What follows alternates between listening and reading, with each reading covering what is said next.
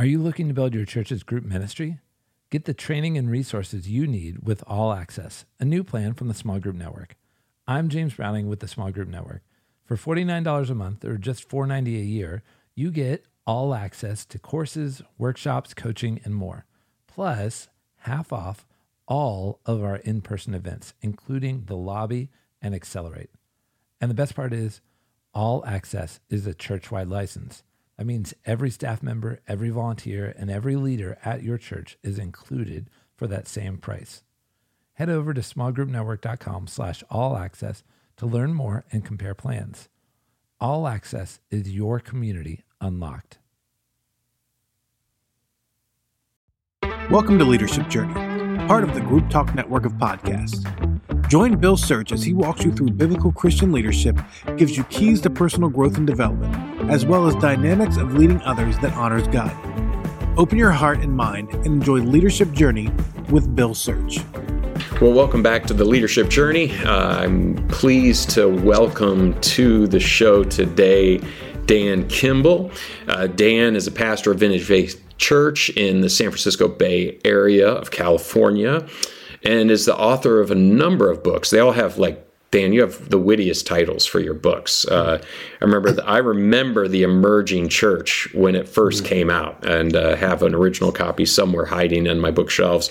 But titles like They Like Jesus But Not the Church, Adventures in Churchland, and now my personal book of the year that I've been telling everybody they need is this book right here, How Not to Read the Bible. And I love the byline on it, Dan, making sense of the anti-woman, anti-science, pro-violence, pro-slavery, and other crazy-sounding parts of Scripture. And Dan, you need to know something. Rarely do I pre-order a book on Amazon. I can't figure out what the point of doing that is. And when I saw the title of the book, because I follow you on social media, I did just that. I pre-ordered that book. So I hope everyone listening buys the book. But let me ask you okay, I should stop. Dan, thanks for being on the show Sure. today. I was just saying, when you see the cover, there's not too many that have dinosaurs and Jesus on the cover either. So. Yeah, here it is. Sorry, I hit my microphone, but there's the dinosaur. And throughout the book, you really have great images in this. So, and even my small group has just finished the 6-part video series that goes along with the book. And even the stuff on the shelves, every now and then members of my small group would go, hit pause, I want to see that. Oh, that was an X-Wing. You know, you have cool things on the shelf behind you. Anyhow, that's we'll get to the video series a little bit later. But I would love for people who don't know you to get to know you a little bit. And in particular, you share this in the book, and I hope you're willing to share it just in sort of the bite-sized chunk, is you have a really interesting story of coming to faith in, as I recall, England, Scotland, something like that. And can you just share that briefly? That way people get to know you a little bit here. Yeah. Well, hello from Santa Cruz, California, down in the beach town in the Monterey Bay. I grew up in New Jersey, in a suburb of New York City, very close to New York City. And my parents were, they would have said that they were Christian, but they were more like most in my neighborhood, you're either Jewish or Roman Catholic for the most part, where I grew up at the time. So I wasn't like a church-going person. I would have been just, there's probably God, but didn't think much about it until I went to Colorado State University. And when I went to college, I started by seeing like little pamphlets that were out and kind of some strong statements about I remember one in particular that said, is Jesus, or Jesus is the one way to God, or something like that. And probably as like an 18-year-old, I was very perplexed because I never considered that a religion thought that they were the only right religion in all of the world. And for some reason, like I had no friends that were asking me to go to a church meeting, or parents that were saying you should be doing something. And I just think it was like, is this real? And an openness, and I believe God's Spirit just started causing an unsettledness in me to want to find out more. So I just started wondering if it was true. And I bought a Bible, and I bought some I think it was a Josh McDowell book, and and some other things like, where did this come from? I was reading some secular books in the library about world religions, because that was my kind of starting point. And this is an important point, and I'll get to the England part, is that my friends saw me buying these books and had a Bible. And there was one particular day that I was coming home, and it got all quiet when I walked into the room.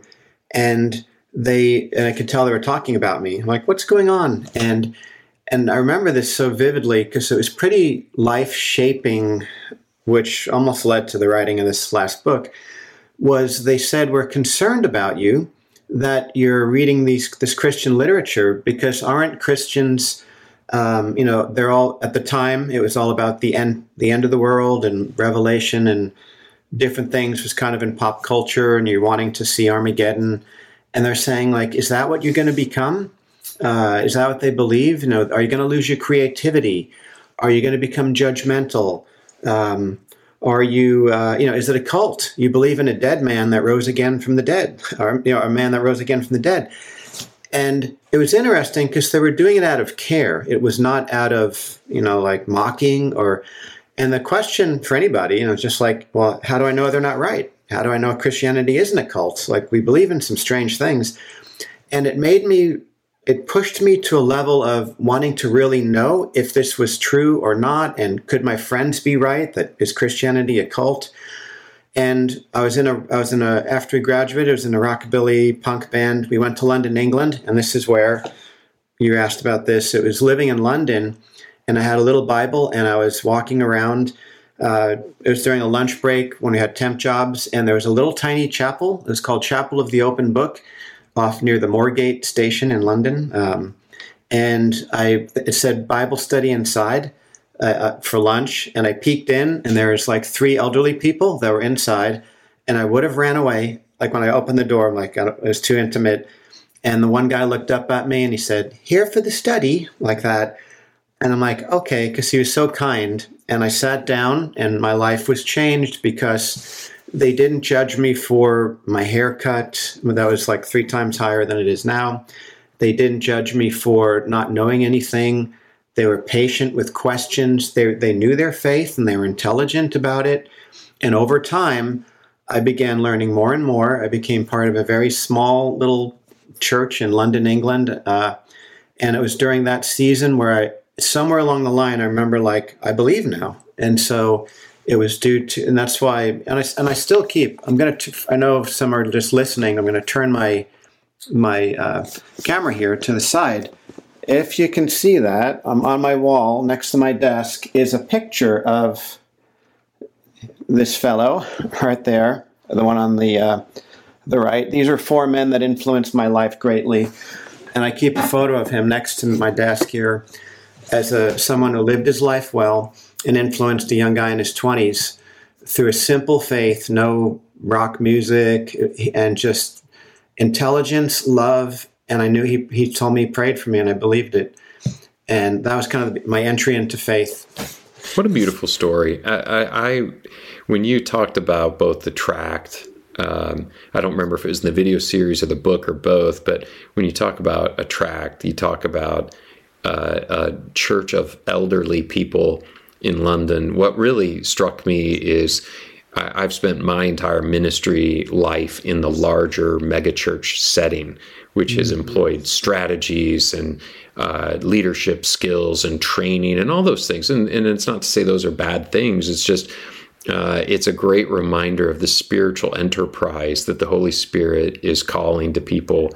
And when they respond, and something like a tract, a kind word from an elderly saint just draws in. And I imagine there's people listening right now that aren't in large churches. They're not in churches that other people would see as cutting edge. And it's a great reminder that there are other people out there that they can minister to in their setting that may not even, young Dan Kimball might not have darkened the door of the church I currently serve. It might have been too big or imposing, but there was something there. So what a great story. I love hearing stories of how people come to faith. I personally find that incredibly encouraging. And I love that you have a picture of him next to your desk. That is next to my desk, I have one of my kind of spiritual fathers that I've lost, and I look at that picture every day. I see my friend Brett, and it reminds me. Okay, thank you, Dan, for sharing that. Now, let me ask you about the book. What inspired you to write it? I mean, a writer has to make a commitment to a project, and they have to, as they're thinking through the projects that they're considering writing, say no to a lot of things that are really good, that they really like, and then devote themselves. And there's a lot of books out there on how to handle the Bible. So what was it that made you decide this is a commitment you wanted to make to pour into this thing? Yeah, it was something out of necessity in many ways, being a local church leader in a college town here in California. It's just like anybody that's listening, whether you're a church leader or you're a Christian interested in these type of things. It was over the years. I mean, I'm old enough now, and I've been in ministry in a local church for 30 years in the same town. So you see trends come and go, and different challenges that there'll always be to the faith. And the one that's been happening more recently, I think like in the 90s and the 2000s, and even, I guess, to some degree recently too, it was all about style. It was about like, let's get the music to catch up, whether it was irrelevant or the preaching was boring or all those type of things. And I think we caught up in those things. Then it was like for the evangelical church, there's a lot of catching up on being involved in local compassion and biblical justice issues that we sort of ignored. And then we kind of caught up you'll never catch up, but, more focused on those things. And I think what's been going on now, it's not about, the criticisms of the faith aren't just about Christian attitudes, being judgmental or these things. It's about, is the Bible credible? And not even is the Bible credible, is the Bible is evil. And you'll see this over and over and over again. All of the deconstruction stories, you'll hear bits and pieces of the Bible in it. You'll see the consistent criticism now is not about the faith being relevant or even just neutral. There's a growing criticism of the scriptures themselves, saying, how can you possibly believe in a God that is endorsed slavery, a God that was violent, killed babies, a Bible that advocates for anti-women sentiments and male domination over women and treating women poorly, and all the stories in the scripture, including the New Testament, a lot of anti-science sentiment about what you believe. And so it's been different because the Bible is now being not just kind of like is the contradictions and those kind of things that's been there a long time, those criticisms, is it's actually an evil book. If you believe it, you're believing in a toxic, you're going to faith, you're going to be experiencing trauma to think that your parents told you you're a sinner, like all of these things. And so it was a response to these understandable questions that is hitting right at the time when so many younger people, especially all ages, but we don't know the Bible that well. And so you're having all of these criticisms on TikTok, so many on TikTok, on memes, like in the book, I put a lot of memes, and it's catching people off guard because they're not prepared how to answer these questions right in the time of questioning. And that's, I believe it's really fueling a lot of this ex-evangelical deconstruction part, is Christianity is now seen not as even as neutral, but as evil and harmful. And people are leaving faith over it and avoiding faith because of it. So I had to write it. It's kind of like we have to respond to this. Such an interesting distinction that the credibility of the document is one thing. And for a long time, the apologetics has been around how and why you can trust that the Bible is credibly handed down from generation to generation. But now we're in an era that people don't necessarily question that part. It's when they read it, they go, how on earth can you also believe that this God is good if the document, just trusting the document, there's stuff in there. Like one of the things you point in there, and it's sort of comical. You mentioned it on the front cover of the book. And I just wonder if you'd just give a glimpse into the book. You talk about a unicorn that you I think you went in for get your hair cut or something like that, if I remember the story right, and the person that was quaffing that beautiful head of hair of yours is like, so you believe in unicorns or something like that. Am I right? Do I remember that bit? Yes. You said a very important distinction that I hope people listening to this or watching this will really grasp. I think we've been defending, like you said, the credibility of the scriptures. Are they trustworthy? Are they inspired? Like those kind of things. That was sort of the apologetics that was needed, and it's still needed. But now it is. Now, even if it's credible, how could you possibly believe in this God? And what the scriptures say. So the unicorn story was, I honestly did not know much about that there was unicorns associated with the Bible. And my barber, who's non-Christian, and he knows I serve in a church and knows I'm a Christian through our conversations. And he asked one day, I didn't know that there's unicorns in the Bible. And I said, I didn't either. Like, where do you see this? And he said, he saw it on Pinterest, I believe. And then as soon as you start exploring certain topics, then you'll see it all online. And so I went home and right away looked up, and sure enough, there were memes, that would be, having Bible verses. I think there's 8 different Bible verses that would say, using the English word unicorn and, saying, look, there's unicorns in the Bible with Bible references. And then a mocking of Christians saying, like, don't you know your Bibles? You believe in unicorns if you believe in this. And then there's even the extent to where it'll be like, what happened to the unicorns? And that's because they missed the ark. And there's jokes about like what happened to them, and now I won't even get into that. So out of all, a lot of things miss the ark. Out of all of this, the point of this, there's an easy answer on that one. It was simply a translation error in the 1611 King James Version, and there's a Hebrew word that means one-horned animal. And in most modern translations, it is wild oxen, because there was a prominent one-horned wild ox at the time that most likely is what it was referring to. And then in 1611, they just used the word unicorn, one horn, and then we associate it in our culture as the mythical uniform with rainbows and all of that other. But the point of this is that my barber was not looking for that. This is really important. This is what everybody really, really, really needs to understand. My barber was not looking for this. He just found it by being online. You go on TikTok, you see various memes on Pinterest and all these other places. And there's a rising flood of things that are pointing out stuff like this in the Bible that is permeating just pop culture in such a way that you almost can't miss it. And my barber saw this when he wasn't even looking for it, and he was confused about it. And since I'm a friend, he then asked me about it. But it's more than just unicorns, which is being criticized. That's why it is your God hates women. Your God kills people. Your God is so violent, and then Bible verses being used, anti-science, pro-slavery, and you'll see this over and over and over again. And that's far more disturbing sounding than a unicorn.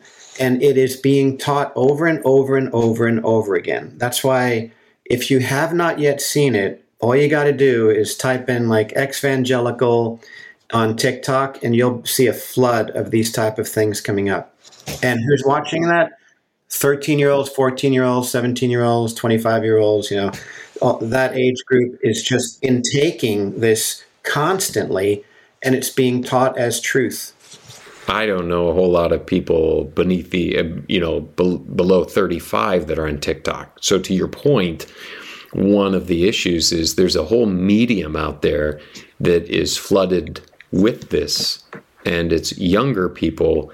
So there's a whole audience that's listening in right now going, I haven't bumped into that. And part of that is the way search engines work. If you're not looking for that sort of stuff, you're not finding that sort of stuff.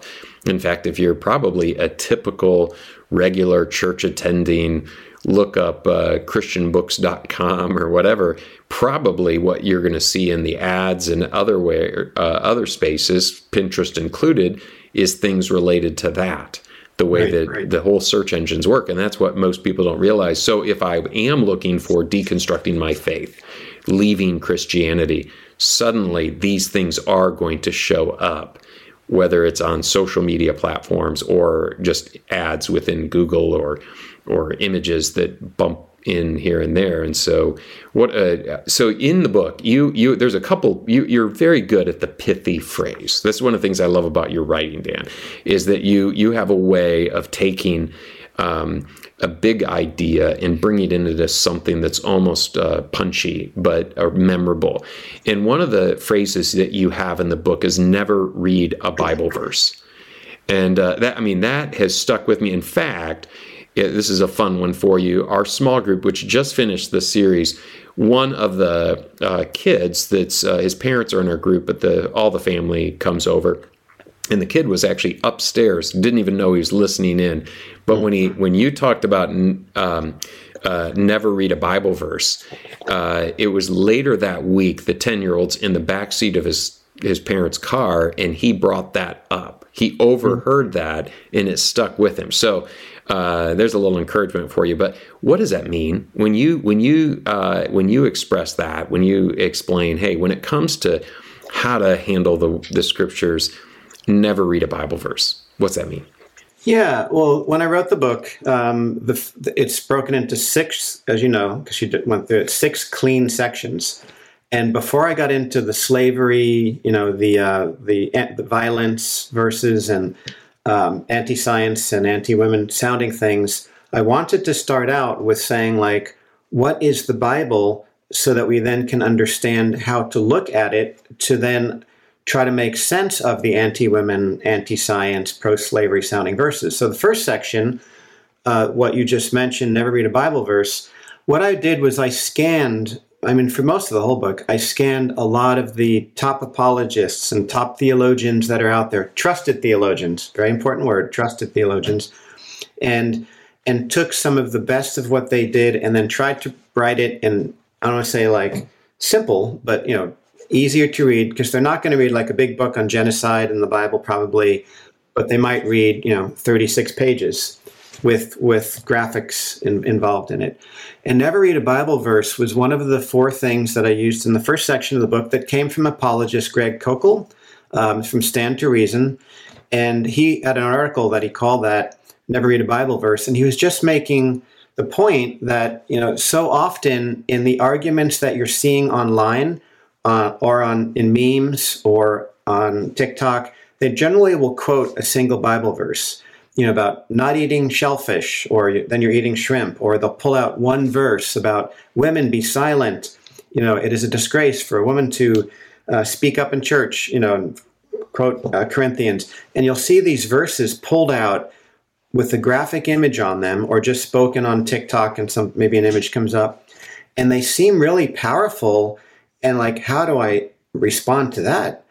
And the never read a Bible verse is, of course, you have to look at not just the verse. It's part of either a letter or one of the New Testament letters, or a book of the Bible. And then that's sections within the whole storyline of the Bible. Where in the storyline is it? To just extract a Bible verse on its own can get you in a lot of trouble. But here's the problem, is that most, and I'm saying this in the good usage of the word, evangelical churches, evangelical in the original usage of the word is a good thing. Today it's seen as a bad thing, and it's constant, evangelical, bad. The origin of it is a good thing. It was a bridge, basically it was a bridge between fundamentalism and liberalism. If you want like a quick, easy definition of evangelical, it was in the middle. But what's occurring is most evangelical churches didn't teach how to read the Bible too well. And so many sermons were just pull out a verse and build a sermon out of it. Or, coffee cups with nice verses and good Bible verses. And we focus so much on the nice verses, extracting them by themselves, but then we didn't really focus on the not so nice sounding verses. And that's what's happening now. And many Christians are not prepared to respond to those because we've only been taught, or we've done the wrong way too and just extracted Bible verses on their own and just the nice ones, which there are nice ones, but there's been misuse of some of the nice ones too. That's a whole other topic. So that never read a Bible verse, a basic Bible study method, and I thank Greg Kokel for the term that he came up with there. Well, it's good to give credit to him, but I loved how you wove that into the book because it reminded me of the old hermeneutical rules going to Bible college. You went to Multnomah, as I recall. I went to Moody Bible, and those core classes was read things in their context, and but never read a Bible verse is so much more memorable. But that idea that you're reading something in a paragraph, in a chapter, in a book, in a genre, and even the way that you describe that the Bible itself is not a book, it's a library of books, which have these different genres, and you have good graphics for that, good images. By the way, we now use your book for our ordination candidates at my church. So we have been looking for the right modern book that, to your point, when I asked you why'd you write this book, we even went through the process of trying to find a newer book that got to the issues, and we found books that would cover an aspect but not merge together both the apologetic side and the hermeneutical side. So well done on that. Oh, well, so okay, you to be using it like that. I'm so happy that it's used in that way. Well, I think we'll convince, at least I hope to convince some people by the end of this that I hope by now someone's actually gone on Amazon and ordered it. There's one other in there that you use, and I can't remember if you said this came from John Walton or not, but I remember it was. The Bible is written to us. Yeah, the Bible is written for us, not to us. That's a John Walton, right? That came from John Walton, a professor at Wheaton. Used to be, by the way, Dan, used to be Old Testament professor at the Moody Bible Institute, and he was my Old Testament professor. Oh, okay. Yeah, he's great. I even had him preach at my church when I was out in Sacramento area. Okay. No. I really believe today also that church leaders, church leaders have so been focusing on, let's have the better music and figure out parking lots and all those things, which is needed. Leadership strategies, all very needed. But I really think if you're a church leader today, you got to really up your theology and really focus on that so much more. And I know some churches have, but generally they're kind of like a lot of the churches that are in certain streams that may not reach a broader group of people. So I just think the average church leader needs to really up their thinking about theology. And the good news, or I'm kind of sidetracking, but the really good news is I really am convinced by experience, not just theory, that younger people, if you're teaching theology in practical, exciting kind of ways, there is a hunger to learn. So I'm very hopeful about it because I really think, the Bible Project, is a great example, which is, Tim Mackey and John over in Portland, and they're putting out all those videos, which are not like felt need videos of, how to have a better marriage or those kind of things. They are just hardcore looking at what's the scriptures, how are they formed, and looking into them, and they have millions of young people that are watching these videos. So I have great hope if we're doing it correct in a way that there's going to be great response. So that's the positive news out there. But back to the Bible is written for us, but not to us, is we so, all the criticism, an example is all the criticism of, you'll see it all the time. Like Christians, you pick and choose Bible verses. Why do you eat shrimp? Are you eating shrimp? So you're being a hypocrite there, but then you're not, but then you'll say to not do these other things because the scriptures do say, don't eat shellfish, therefore if you're eating shrimp, all of these things. And all of the arguments about science in the Bible, we believe in a God that rose someone from the dead. We believe that Jesus literally walked on water. Like God breaks every scientific rule there is, because he's God, right? And our crux of our faith is about a man coming back from the dead with Jesus. So that's anti-science, to use that word. But so many of our arguments are always about the first couple chapters of Genesis. And you have to say, like, who is Genesis written to? It was not written to us. It was written for us. It was written to the people of Israel that were coming out of the desert after 400 years of being in slavery, to the Egyptians. And their worldview was so much different. And God was not, so their questions weren't about the fossil record and about dinosaurs and all of the things that we tried to read in. That's why the Bible was written for us, but not to us, is really important, because we want to jump in and extract out our questions of our day. And we have to go back and saying, in the original recipients of the Holy Spirit inspired words that were being written, what was God communicating to them? So, and then look at what applies for us today or not. We get into so much trouble when we don't do that. When I was mentioning the shrimp, it's so common. You'll see it all over the place. You'll see it's so many non-Christians also quote, Leviticus about shrimp, or don't touch the skin of a dead pig. Should you then be playing football? Which is ironic, because footballs aren't made of pigskin, but some will still criticize that. All of these things, but it's like in America, in the law books, because I looked up to see if this is really true, and I saw it on several attorneys' websites, that there are laws put in place in the United States that sound very crazy to us today. And I used the one illustration of the law that was, there's a law in Arizona that says, do not keep a donkey in a bathtub. It's illegal to have a donkey in a bathtub. Yeah, and so we read that today, and you go like, what in the world is that? Like, that's so bizarre.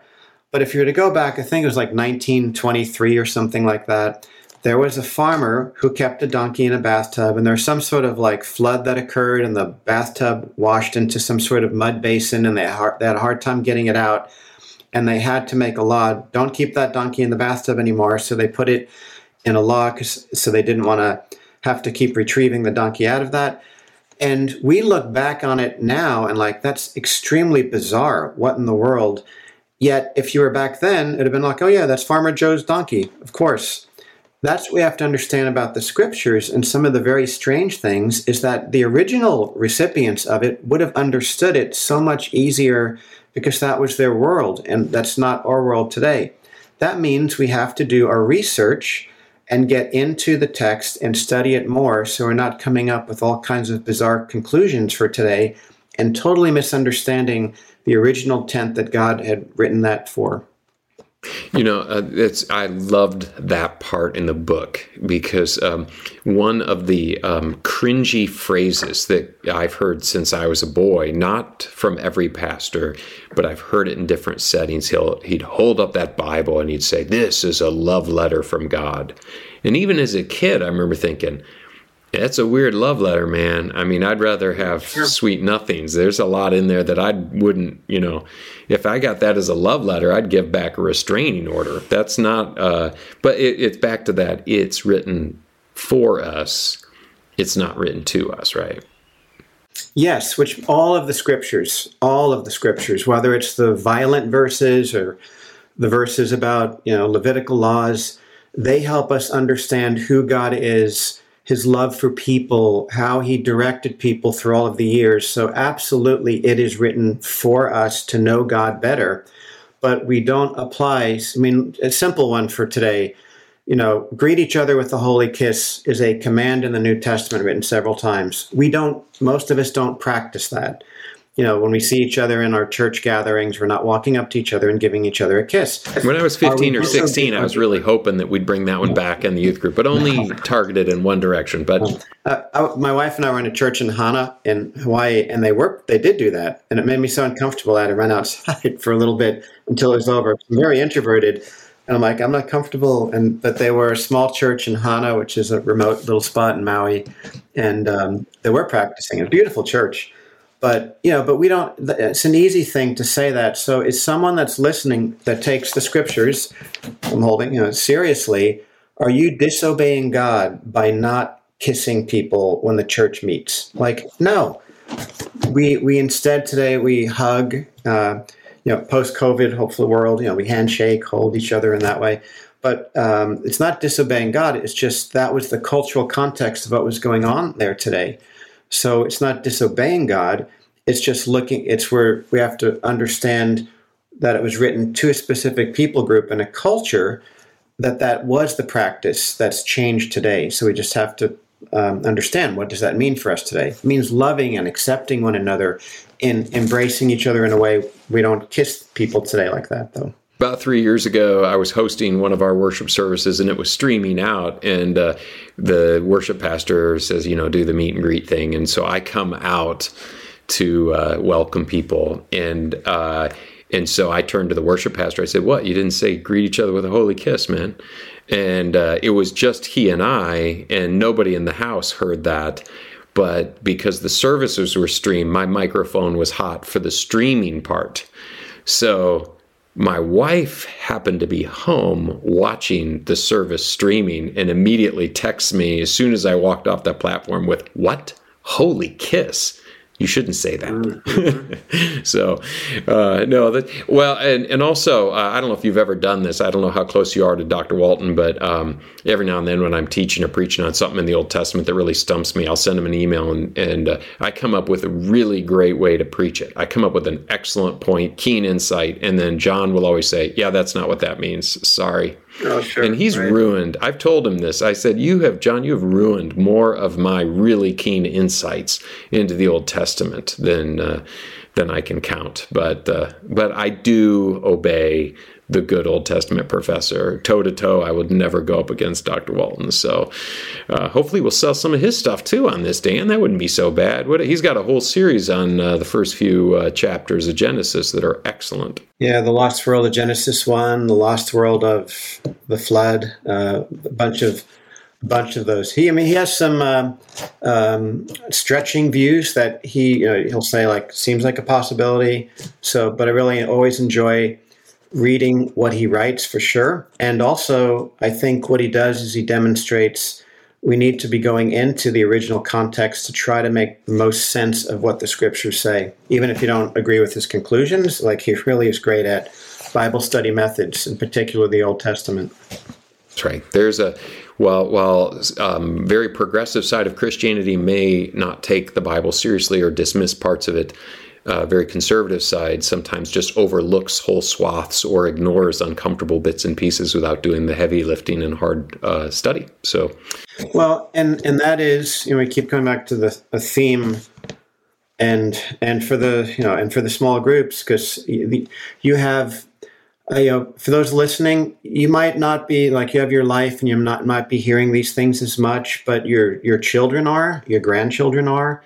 If you're a youth leader, the youth are hearing it. I was down in Phoenix at Scottsdale Bible Church, and I was speaking to their interns and their younger staff a couple months ago, and the youth leader there said they did a series called TikTok Theology, and they pulled out TikTok videos and then we're proactively addressing how to respond to them. They're probably immersed in it already, but we have to be training these things. There was when we were having a Sunday night gathering, I was getting some emails from someone named Brad, as I remember, and he was asking all of these complex questions out of Leviticus, and a lot were about sexuality or shrimp or those type of things. And I was taking the time to write back. And then finally I said, after I sent him back, 2 minutes later, I'd get another one. And I finally said, can we meet up? I can't keep answering all of these. And we met up on a Sunday, and it turned out he was a junior higher. And there was a website that's called evilbible.com. It's still up, evilbible.com. And it focuses on all of the evil-sounding Bible verses. So you had a kid in junior high that found them, and he was looking at them all and then extracting out which they were and then asking me about them. That's why this information is out there. And also, right when when you reach the same, I experienced it from my story I told you earlier. Like, you get to your college years, you're going to question faith, life, all of those things is just natural. during those years, you're going to be wondering, is your faith your own or is it your parents' faith? So that's normal, and questions are good. But what is different today is now, within 3 seconds, you have tons of access on your phones to really vicious attacks of the Bible, extracting Bible verses to an already somewhat biblically, I use this word with gentleness, illiterate, Christians who and it's undermining their confidence and faith. And today it's so much easier to not be a Christian. You don't want to be hateful. You don't want to be seen as, morally, you're backwards with your morals and your with your ethics. And if you're in agreement, then you're seen as a hateful person. To say that Jesus is the only way in a very pluralistic culture today, which, that's seen as arrogant and wicked. And we have to be training people how to respond to these things. And that's because the access is there. I grew up in a church where it was, 3 pastors in a row would use this same little expression. God said it. That settles it. I believe it. And hearing you, that wasn't working probably then. It's an overly simplistic way. It'd be more like, God said it, therefore I'm going to look at who did he write it to, when, why, what's the genre, all of those things, and then I believe it. Right? In fact, it's not I believe it to be true, because everything in the scriptures, 100% of the original, all the original words that was in the original the original documents when the scriptures were written are 100% fully inspired by God. God did inspire every single word of the originals. But then it means that we have to put the effort into making sure that we're understanding them as correctly as possible. So did God say it? Yes. Do I believe it? Yes. But I want to make sure I'm believing what he really said. So, yeah. That takes it from being an easy bumper sticker.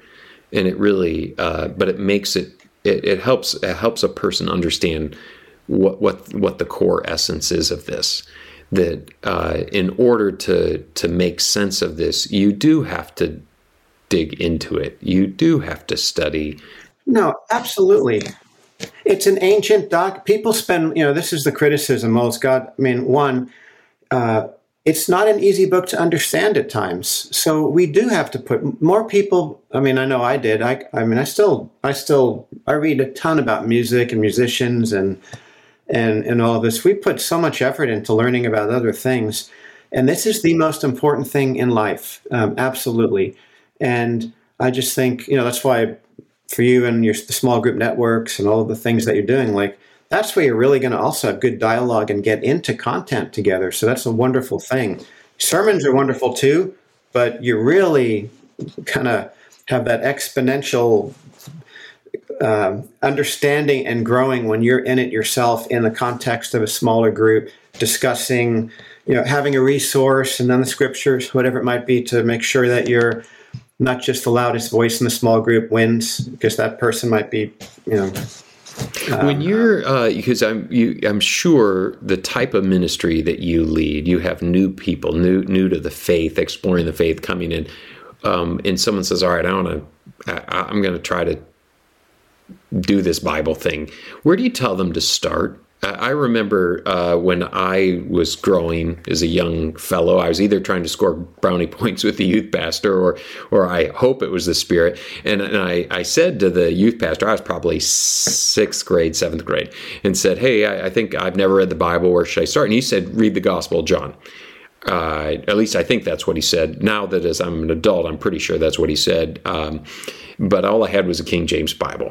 And it started with, in the beginning was the Word, and the Word was with God, and the Word was God. It made no sense to me as a kid. So I thought, he wouldn't have told me to start here. This doesn't make any sense. So I knew there was another John, and I got to 1 John, which kind of looped around about love, but also indicated that if you kept sinning, you were going to go to hell. Or at least that's what it seemed. So I just kind of set it down. And it was a couple more years before I even had the courage to pick it up again. So you might actually, as I've asked you, where do you start? You might go like Gospel of John, and that's okay. But I'm just curious, is there a place where you go, this is a good place to start? Yeah, I normally say Luke and then read the book of Acts, because Luke was, written more in an investigative way. It focuses on Jesus to start, but also it depends. If you're meeting with individuals, then it's really important they understand Luke is part of a broader story. That's why in the book, I also have that big diagram. We use it all the time in our church, about the Bible storyline from beginning to end. And then you can see where the book of Luke fits in the larger storyline. You don't pick up Lord of the Rings, and generally start with Return of the King without understanding the front part. You can read it, but you kind of have to, it makes a lot more sense when you read, the Fellowship of the Ring, the Two Towers, before you read the Return of the King, And so I think it's, as you speak about it, in our church, we talk about this all the time. If you're talking about 1 Thessalonians, we'll spend a whole Sunday just on what was going on, where was Thessalonica? What was going on at the time?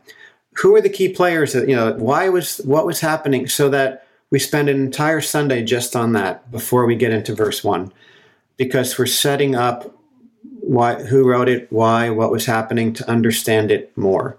That's what the Bible Project is really good at. We often will play a Bible Project video, but back to your question, usually Luke and then the book of Acts, because then you can see the follow through. When you understand Acts, then you can understand why Ephesians and Philippians and all those other books are written as well. But our church, we do this, I don't know how many times a year, a bunch of times a year, a basic one afternoon, how to read the Bible class.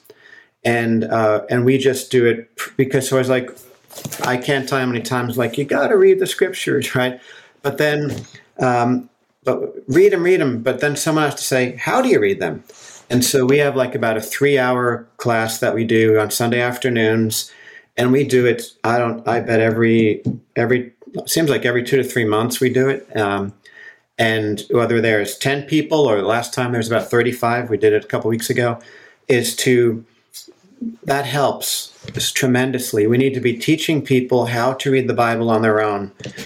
There's the saying, if you feed it, I'm going to misquote it, feed a man a fish and you feed them for a day.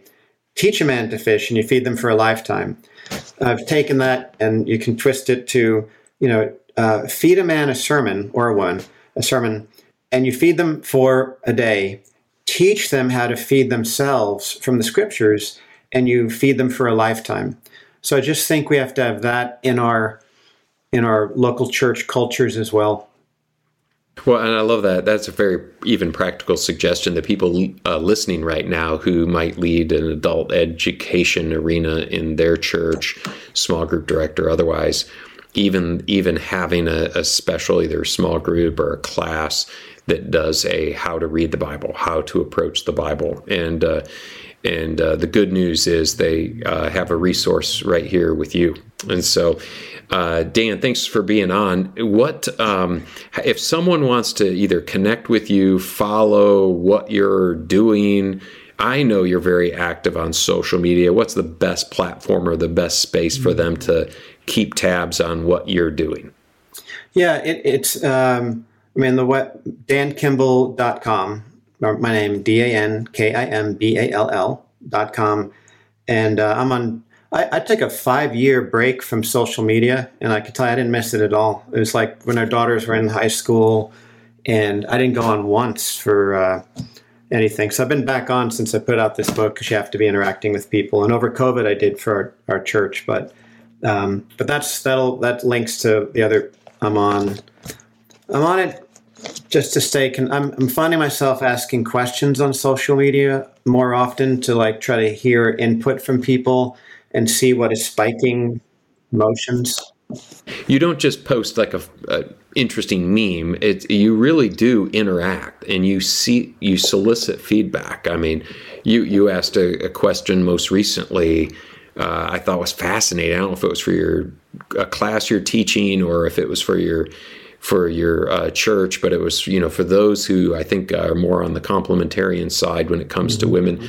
Do you use books or materials prepared by women? And what I really appreciate, Dan, is there's no snarkiness in the comment. I don't sense any. It's a true curiosity. It's a conversation, and so not everybody picks up on that on social media, but I can.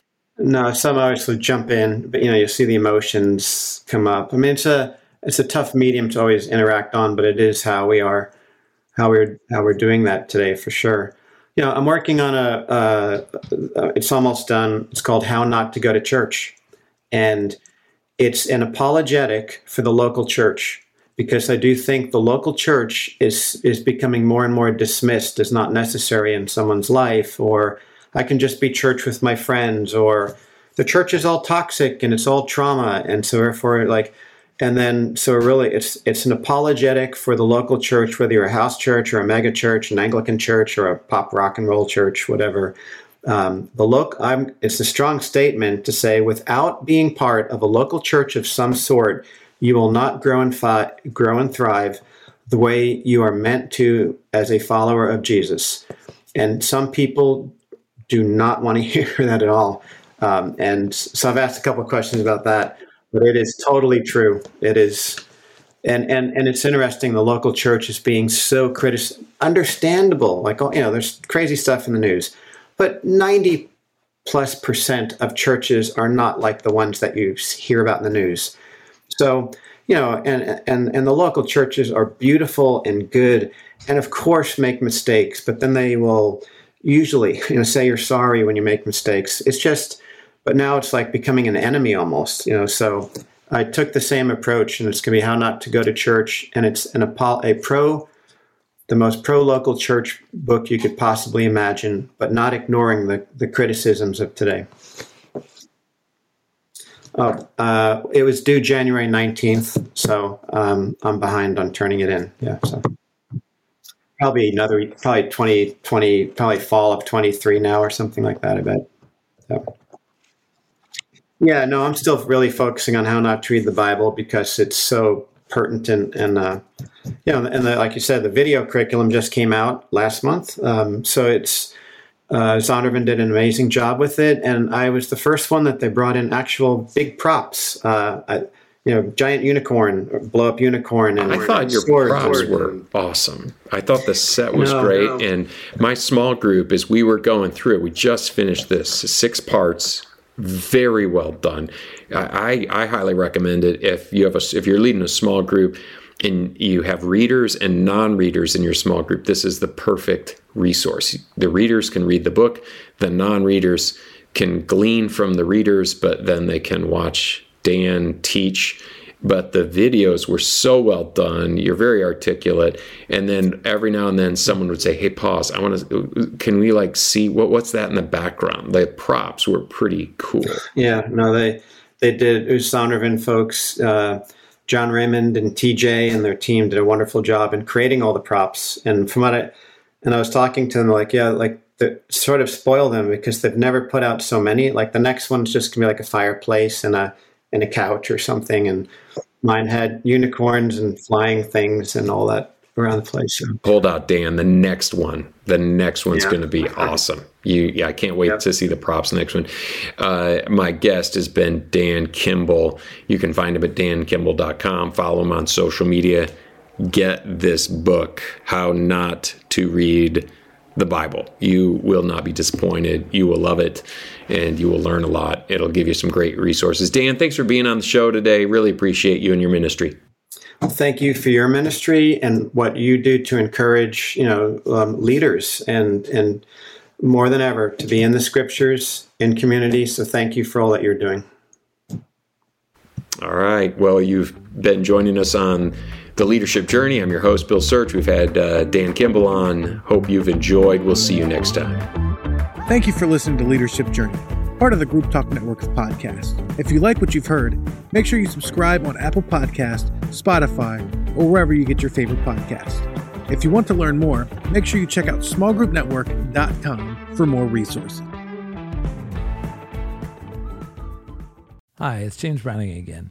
I wanted to let you know that we have a big event coming up this July. We are combining our Align and Accelerate training workshops for small group point people just like you.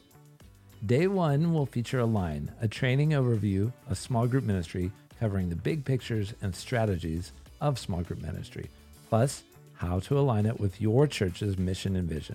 It's perfect for those new or returning to small group ministry. Days 2 and 3 are Accelerate, an intensive workshop that dives deep into small group strategies. You and your team will come out with a 12 to 18 month plan for your small groups. This workshop is perfect for churches who want to take their existing small group ministry to the next level. This event takes place at the Saddleback Rancho Retreat Center in beautiful San Juan Capistrano, California. Lodging and lunches are included. You have the flexibility of choosing to attend Align or Accelerate, or get a discounted rate for attending both. Oh, and if you happen to be an All Access member, your whole team always gets 50% off.